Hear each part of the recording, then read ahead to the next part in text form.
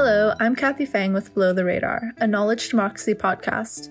Below the Radar is recorded on the territories of the Musqueam, Squamish, and Tsleil-Waututh peoples. You're listening to Climate Justice and Inequality, a Below the Radar series looking towards forging a greener and more equitable world, while highlighting the systemic forces that try to undermine climate justice movements. For this episode, our host Amjad Hall sits down with community leader and climate justice activist Anjali Appadurai. They chat about the shift from environmental sustainability to environmental justice, the relationship between diaspora communities and climate justice movements, and Anjali's work with organizations such as Sierra Club BC and the Climate Emergency Unit. Enjoy the episode. Hi there, welcome to Below the Radar. Delighted that you could join us again this week. Really excited to have Anjali Appadurai with us today. Welcome, Anjali. Thanks so much for having me, Em. Yeah, I wonder if we can begin with you introducing yourself a little bit. Sure. I'm Anjali Appadurai. I'm a community leader, communicator, advocate, activist on issues of social and economic and climate justice. And actually, I'm probably best known as a climate justice activist. And I've spent my time in the political world supporting social movements, and I have worked in the nonprofit sector. I'm wondering if you can talk a little bit about the work that you do with the Sierra Club right now. Right. So I am climate justice lead at Sierra Club BC, which is an environmental organization with a very long history, sort of deep links between that organization and governance in BC. You know, several leaders of the organization have gone on to enter office, and it's also an organization. I mean, the original Sierra Club is in the US, and there's a long and colonial history there. And I came into Sierra Club BC unexpectedly and never thought I would join, but there was new leadership. Hannah Askew, who's someone who'd really spent a lot of her time. She had been invited into Indigenous communities across BC. She had listened, learned, and really done her work, and so was determined to begin the process of decolonizing Sierra Club BC. I have to say she's done a really fantastic job, also under the leadership of Charlene George, who is our Indigenous cultural voice. And it's very difficult work to walk that fine line between being effective as Sierra Club BC, doing what we have always done, which is to press the government on issues of environmental justice, most recently environmental justice. Usually it's been environmental sustainability and environmental protection. But now there's this sort of new imperative to increase our membership and our supporters' understanding of what it means to respect all life and to understand the interdependence of all life. So in my role as climate justice lead, I'm bringing in this lens of when we talk about respecting all life and the balance of life. That means understanding the power dynamics and understanding justice, a more divine notion of justice, of how the climate crisis is affecting all of us and how we must respond in a way that centers equity. Now, I want to go a little deeper into what you just said, this sort of division between environmental sustainability and what might be called climate justice. And how do you draw out the distinctions there? Well, I mean, you definitely, and I'm sure most of the listeners are familiar already, but climate justice is, it's a term that was really coined by social movements of the Global South that has a rich and long history of strong demands from the Global South for power holders in the Global North to understand the deep history of the climate crisis that stems from colonialism and from domination and has unfolded in a way that has created immense inequality and wealth for the global north while impacting the most vulnerable populations in the world the most and first. And so there's a deep historical context that cannot be separated from issues of colonialism and from the rise of capitalism either. Capitalism as a tool of colonialism that served to entrench the inequities that capitalism relies on, really. So climate justice is an inherently equity-focused lens, and it differs from sustainability in that I think it is much more about understanding power and is much more about understanding our role and place within power rather than focusing on our individual capability to control only our lifestyles. So it is a much more systemic view of the crisis that we find ourselves in. in reading environmental ethics and philosophy, there's so many decades of work done on whether one should recycle or not, and everything just focused so much on the individual. Totally. These kind of questions of sustainability, I find it so unsatisfying. Many of those really discourses. Disempowering. Yeah. And you also use this term divine justice. Wondering if you can elaborate on that a little bit. Yeah, it's not really part of Sierra Club's official line, but I really see it as that because, there's so many different notions of justice. There's not just one, but I think there are things that are universally resonant. And the things to me that are, and this is me, I'm speaking not with my Sierra Club hat on, so this is just my personal view, but when there are cultures around the world, indigenous cultures that have respected, recognized, and upheld certain truths that are resonant across cultures and across the world, then you know that then you're arriving at something that is closer to a universal law or a universal truth. And so an example of that is balance. Like the balance of all life on Earth. And that's something that Indigenous people, I'm on Coast Salish territory right now, the unceded lands of the Tsleil-Waututh, Musqueam, and Squamish peoples. And I know that these cultures, the Coast Salish people, had tremendous respect for that balance and stewarded it in all aspects of life. And there was an inherent value of all life, not just human life. And so that to me is a divine notion of justice, to have a society that respects that balance of life and to defend that balance of life and to stand up for life that isn't being valued or is being valued less by the system that we live in. And it goes for people too. It's not just protect the trees. It's where are we deeply out of balance in the way we're operating? Who are we throwing under the bus? And it's the trees and it's people, certain people. Now, I don't know how long you've been involved in the environmental movement, but these questions around justice, equity, diversity, inclusion have sort of lingered around that movement for quite some time, even amongst its beginning points. I can remember some of the conversations in the 90s and the kind of failures to keep coalitions together, particularly communities of color, Indigenous communities, others. And I'm wondering if you can speak a little bit to how you see strategies of coalition building and building power that are using an intersectional lens and bringing about at least processes of modeling and organizing that can push for climate justice in a proper sense. Well, firstly, you have more context, historical context than I do. So I'd love to hear from you on that. And from my experience of the many coalitions coming together, falling apart, it's such a delicate thing, isn't it? Coalition building, like really building trust, which is at the foundation of it. And I've seen identity politics be a tremendous source of value, and I've seen them be a tremendous source of undermining that trust and not allowing us to reach depth in a lot of ways. And I'm genuinely curious to hear from you on this, Am. When you talk about the coalitions in the 90s, do you have any stories? I do, but I feel like they're so dated. And in many senses, I think things are in a better place now than they certainly were because the world has changed, I think, in some cases around some of these questions in a better way. But coalitions are certainly tenuous things, and what brings a community together and what holds them together can sometimes be two different things. And as circumstances change, time changes, the broader political framework changes, keeping together what was held in common and still might be held in common is definitely a lot of labor and work. And certainly what I would say is that the Indigenous-led land rights movements and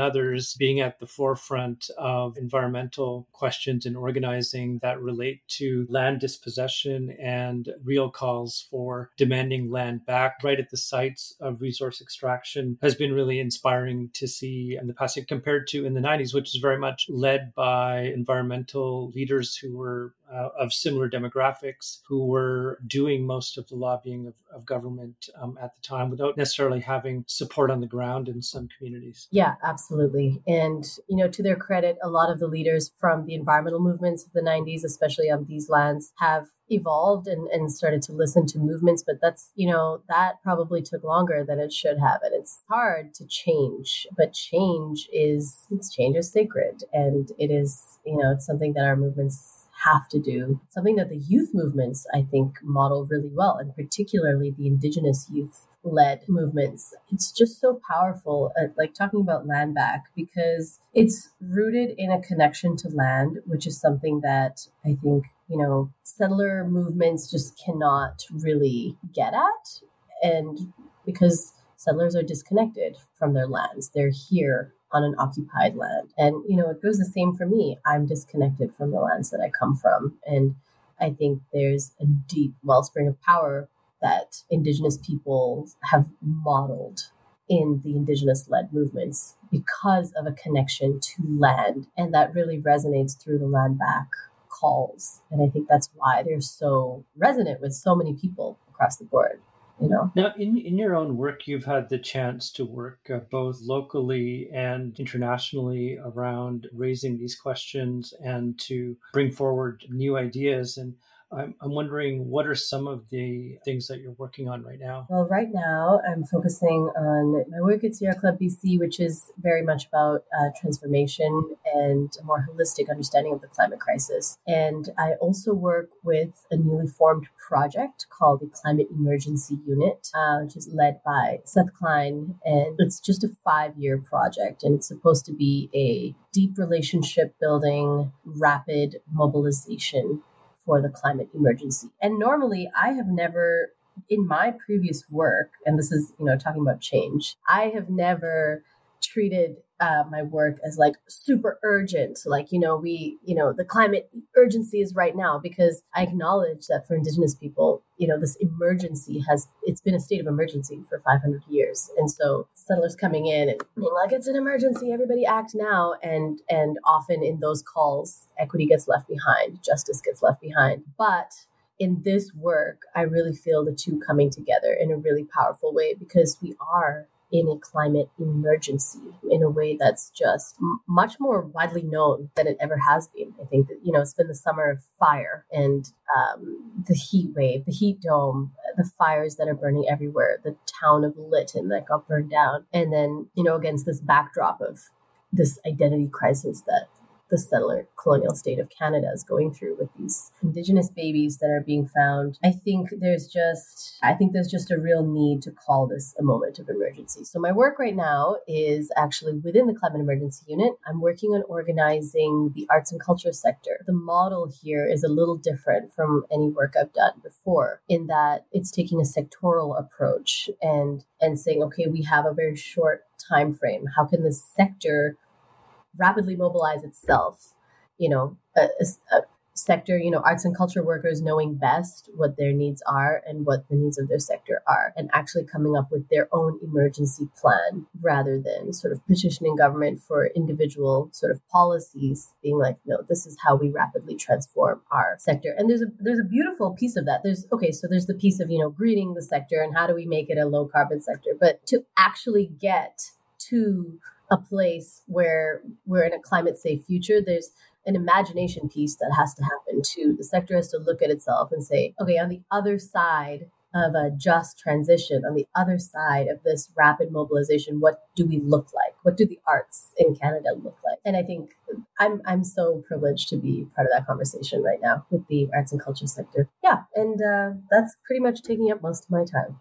Oh, that's really exciting. And I know there's several initiatives about the importance of imagining what that radical outside looks like and when we ever get there, so it can be a movement built around a kind of an affirmative politics. The doomsday scenarios and all of those can be quite a rabbit hole to go down, and seeing the fires from Fort McMurray to Williams Lake, where I'm from, where my parents had to leave the house back in 2017, and certainly Lytton more recently, how quickly things can change overnight. They provide maybe the possibility of organizing and this resonance of that the urgency is now, not tomorrow, not some other point. And at the same time, there's a time in which people have been traumatized in the moment, and trying to bring these things together is always a challenge. And I've got this book in front of me here right now, just actually literally sitting in front of me, called After Oil by the Petrocultures Research Group. So these are people who are meeting up in the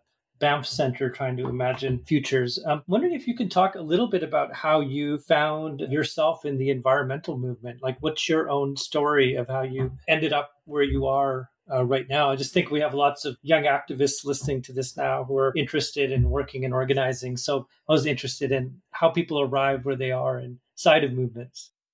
Right. Well, my story was that in school, I sounds funny to say right now, but I was radicalized by the Red Cross, actually. A funny organization to be radicalized by. But at the time, I was really grappling. This was high school. I was really grappling with my identity at the time. I immigrated when I was a kid, like 6 or 7. And then, after sort of the trauma of immigration, sort of the dust is settling, takes some years for that to happen. And then I began this process of, many kids of various diasporas go through this process. Well, who am I? What's my identity? And my heart started to really burn for what was happening in India and just really start to grapple with the vast, stark differences in reality between where I was living in Canada, what was happening in India, and why that was the case. And through the Red Cross, I started a global issues club in my high school and really started to learn about sort of international humanitarian issues. That was my gateway. It was international humanitarian issues. That to me was like my way of engaging with the injustices of like why India had the human rights and human development issues that it had and why Canada didn't. So that introduced me to like these ideas of colonialism and all of that. But I really didn't think climate or environment was for me. And this is a really common thing, I think, with kids from the diaspora.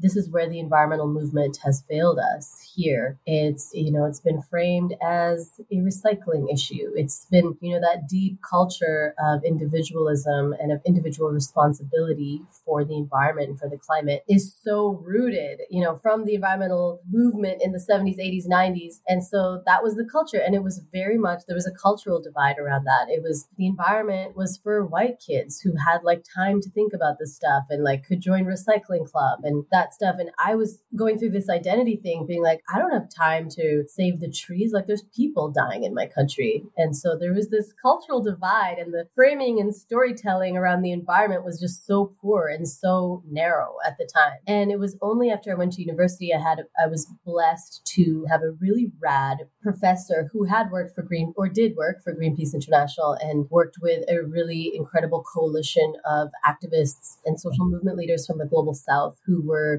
working together to influence the international climate negotiations at the UN. And so this was really intense work because at that time, this was, 2009, 2010, the negotiations were in a really delicate place where key decisions were being made about climate action and what we would be sentencing the global south to. And to see these issues of colonialism, human rights, of survival, of inequity be linked so deeply to climate change, which was an issue that I had thought was just this green environmental thing, was tremendously powerful and life-changing. And that's when I realized the climate issue is not an environmental issue whatsoever. It's an issue of justice at its core. And there was sort of no turning back from there. So I think the youth of today, I look at the youth environmental movements here and there's so diverse. They have equity issues at their core. They're really, really advanced. And I love that has happened. And I guess for people looking for a path into the movement, the path is easier than you think. Just reach out. The first connection that's available to you, literally Google someone and reach out because it's easier than you think. We need people and we need people who care. We need the young people. Anja, you mentioned that you're working within the environmental movement to build a coalition of diaspora communities. And I'm wondering if you can talk about one of those projects. Yes, this is the closest thing to my heart because I have spent so long in the environmental movement, sort of in every corner of it. And as I mentioned, I started off in the movement as sort of, there was a big cultural divide there. The environmental movement was very white. The demographics were quite narrow, and therefore the storytelling was quite narrow. And, that's fine. There were a lot of important victories won there. But now that really needs to change because there's so many rich diaspora communities across these lands that have a very different relationship to the land than European settlers. As an immigrant, I was told so many terrible stories when I came onto this land, and sort of terrible lies about this land, that, it's a white man's land, that, I'm a visitor in a white person's land. And then, as I grew and obviously learned, and my whole sort of worldview of my relationship to this land has sort of changed, and understanding how these lands are stolen, how these lands are occupied. And I'm a guest, but I'm a guest of a different sort. And I think there's a whole relationship to explore there for diasporas, for immigrant communities across these lands, about what's our relationship to Indigenous peoples.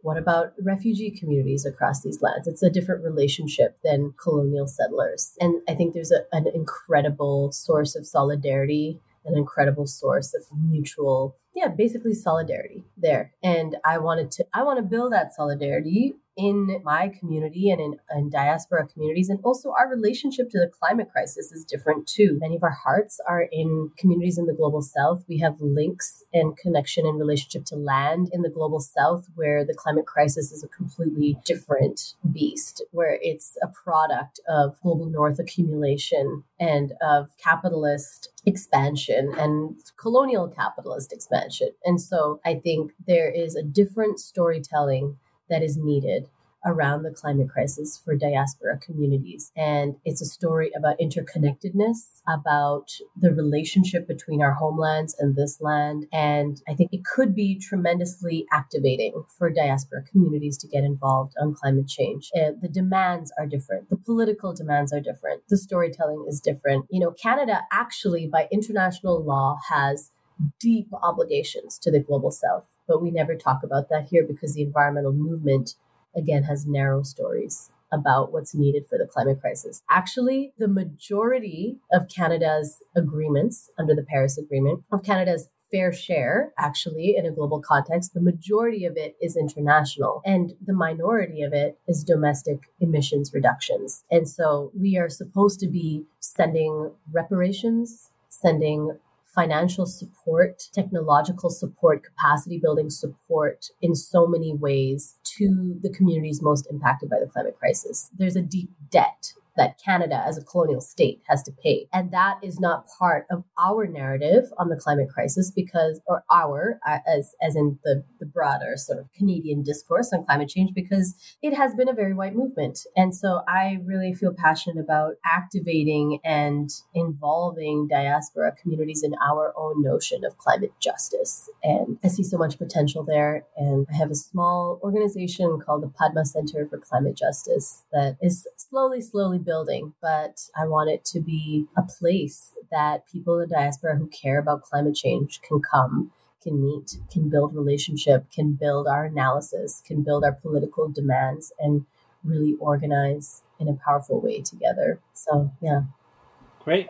Within the environmental movement, at least working at the international scale, you have various, UN processes underway, the various COP conferences, be they in Copenhagen or Paris or wherever. There's this momentary burst of energy around the important part of diplomacy and negotiations happening. But I think for a lot of people, they feel really far removed from that. And with social movements, you're building power through grassroots organizing, trying to influence government policy at the same time, needing to participate in those spaces as well. I'm wondering how you deal with that tension of building power in the grassroots and at the same time being in a position to influence policy level at the level of decision making going on, which means being inside the room. Totally.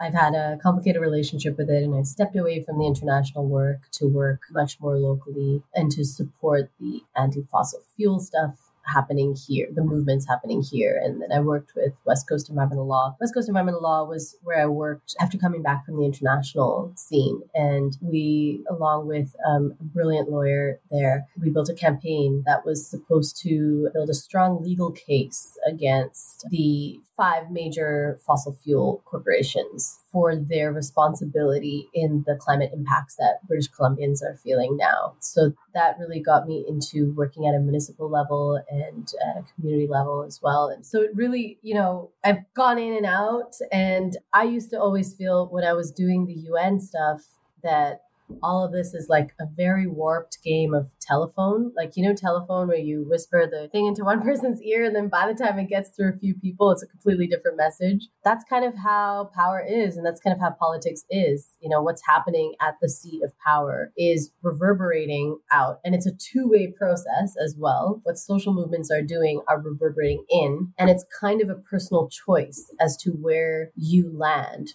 somewhere along that spectrum. But I do think that if you're in a seat of power and you aren't connected to social movements, you're not doing justice to that power. The whole idea is for it to be a stronger game of telephone where it's social movements making the demands and those demands reverberating into the halls of power. And that's the funnel that I have tried to support, where what happens at the political table is being deeply informed by the social movements who are led by people whose lives are actually at stake and whose lives are actually on the front lines of the climate crisis. So I don't know if that answers your question, but I'm still finding my place on that. But sort of to sum that up, I think the social movements are the much more critical place for that change to happen. I'm wondering, coming out of the pandemic where there has been over the past 18 months, so much political intensity from neo-fascism south of the border to all sorts of other issues from policing to otherwise the more recent news here in Kamloops and other places. I'm wondering if you can share, what are you most hopeful about in terms of organizing around climate justice over the next couple of years coming out of this pandemic period? Yeah, the pandemic period has been really interesting and it's been devastating and it's been illuminating. And I really think, to use this phrase, I think people have started to see that the emperor has no clothes on in a way that we didn't really see before. I mean, we saw in the pandemic, the gap between rich and poor widen. We saw billionaires just massively profit off the pandemic. And we saw this massive wealth gap just really, really increasing. And so I think that was really illuminating for people in terms of the injustice that the system requires, the marginalization that it requires to even exist. So what makes me hopeful is that connection is being made by so many people in new ways, that, it's a product of internet meme culture now, that it's a product of kitchen table conversation. People even just asking the question, why did people get richer from this pandemic? Even people pointing out, with the whole billionaires in space thing and Jeff Bezos saying, thanks to the Amazon workers and customers